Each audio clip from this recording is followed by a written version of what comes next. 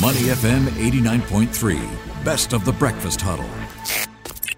Money FM 89.3, it's the Breakfast Huddle with Elliot Danker and Bharati Jagdish. And now it is time for the bigger picture, where we look back at 2021 and how it was a year of stark contrast in performance across world markets. Yeah, for instance, global equities were up 17%, continuing by a huge margin to outclass bonds, which returned negative 5%. Yeah, within the equity asset class, developed markets were up plus 20%, outstripping emerging markets, which returned negative 4%. So really the question is, what should investors expect next? Well, DBS is introducing two themes this quarter for investors to watch, namely the metaverse and healthcare. And to talk more about this and other related issues, we're joined now by Ho Wei Fok, CIO at DBS Bank. Good morning, Wei Fok.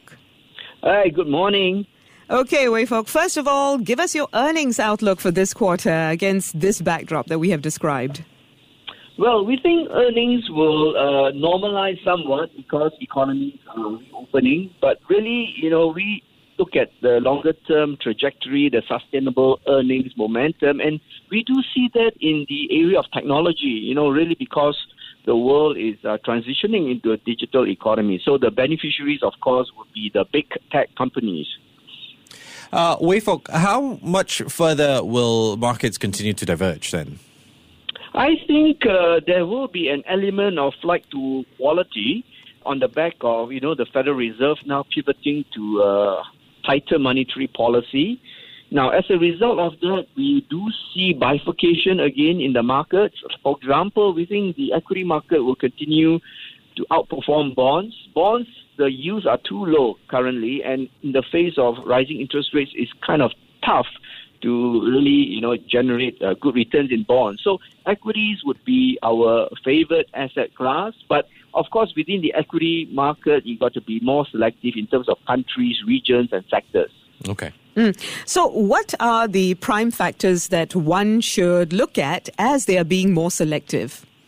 Yeah, so clearly, if you look at, in the face of higher interest rates, then traditionally developed markets, for example, US and Europe, would outperform emerging markets, and that would include Asia. But it doesn't mean we write off Asia completely. In Asia, there are really pockets of very good value, and it does play a big role in terms of our overall portfolio construct. Ho Wei Fok, the CIO of DBS Bank, is on the line with us. Wei Fok, I got an interesting one for you. We have seen a lot of emphasis in the past 2 years on tech stocks. It tends to catch attention. Earlier this week, not so well, rebound, and, same thing overnight. Where do we place the metaverse then in all of it? I mean, would you consider it tech or something beyond tech? How are we viewing this moving forward?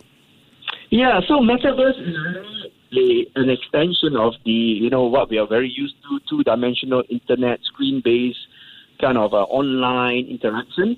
But the metaverse will be more an immersive 3D experience. I mean, you watch that in the movies, right? Iron Man, the Avengers, and whatever. But it's coming, The technology is there. So the adoption of the metaverse will come because this remote work, because of video gaming getting popularity. So, the way to look at it in terms of how do we benefit from this transitioning into, 3D immersive experience is, you get into gaming platforms. Gaming companies are beneficiaries of that. Now, metaverse would require a lot of computing power. So semiconductor companies is another beneficiary. And obviously the big tech companies, the FANG, whatever you call them, because they have the resource, to deploy R&D and also to hire the best talents of the world, to bring this into fruition. It seems there's a metaverse angle to every sector, yeah? So the question now is, how are you investing into the metaverse? Yes, really what we are advocating is, on the overall portfolio, you need to have both the growth companies or growth equities, and a lot of that would be, have a exposure into the metaverse, like I said, semiconductor companies, big tech companies. And then on the other side of your portfolio construct, you want to buy into more dull companies that gives you dividend yield, interest income, bond from bond. So on that aspect, I think Singapore REIT fits very nicely, Singapore Real Estate Investment Trust. Now, to do that, you don't buy 2 to 3 names. You have to have a portfolio of many names. Not dissimilar to bonds, dividends really is the biggest or the bulk of the total return on REIT. So the way to harness the 4 to 6% dividend yield is, number one, long term. Secondly, you must have a spread of REIT across various segments like industrial, hospitality, retail, commercial. That's quite interesting. Another theme that you're looking at in the first quarter is healthcare. Let's talk a little bit about that. What are your thoughts on it? Yeah, healthcare has always been what we call a defensive growth. So, it is never as volatile as technology stocks. It rides on a very secular, long-term, irreversible trends like, the world population aging, and more people are spending on healthcare, all across the world. So really the beneficiaries of that, of course, pharmaceutical companies, biotech companies, so really it's a nice a sector to be exposed to because it's defensive and yet growing. But how much upside is there really, considering the run-up we've seen in terms of the glove makers and drug makers in the earlier stages of the pandemic? Yeah, so the pandemic is really one of the reasons why the healthcare was a beneficiary in the short term. But in the long term, it remains, riding on the tailwinds, of what we call aging population, demographics. The way to play this is again by the best of class healthcare companies all over the world. I think what we have been advocating to clients is the world is an oyster. Don't just kind of look at it in investing in Asia, but really the world. So a global tech, healthcare fund, it makes a lot of sense to me. Yeah, I mean, it's very true. I'm with you on that. If I were to combine the two, though, healthcare and tech, med tech in that sense, where does it place in terms of what I should look at for my portfolio? Yeah, so it depends on how much risk you can take.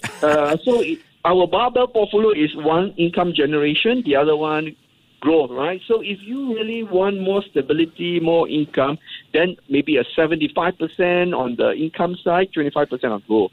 And then vice versa, if you have time in your hands, more aggressive, then maybe, 60-40, in favor of growth. Certainly, I'm sure even cybersecurity, that sector, should be seeing a lot of investments and growth, right, Wei Fok? Yes, so that is part of technology, and we do have a number of themes within that. Cybersecurity is one, e-commerce. You got artificial intelligence and robotics, all of that. The speed of innovation is unprecedented. In the past there has been innovation, but now that innovation, that speed of it is so fast. So you need to capture that. It's really the secular theme.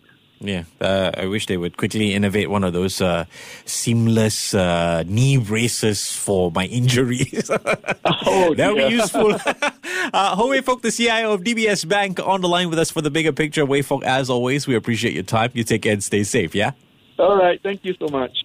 Before acting on the information on Money FM, please consider if it's suitable for your own investment objectives, financial situation, and risk tolerance. To listen to more great interviews, download our podcasts at moneyfm893.sg or download our audio app. That's AWEDIO.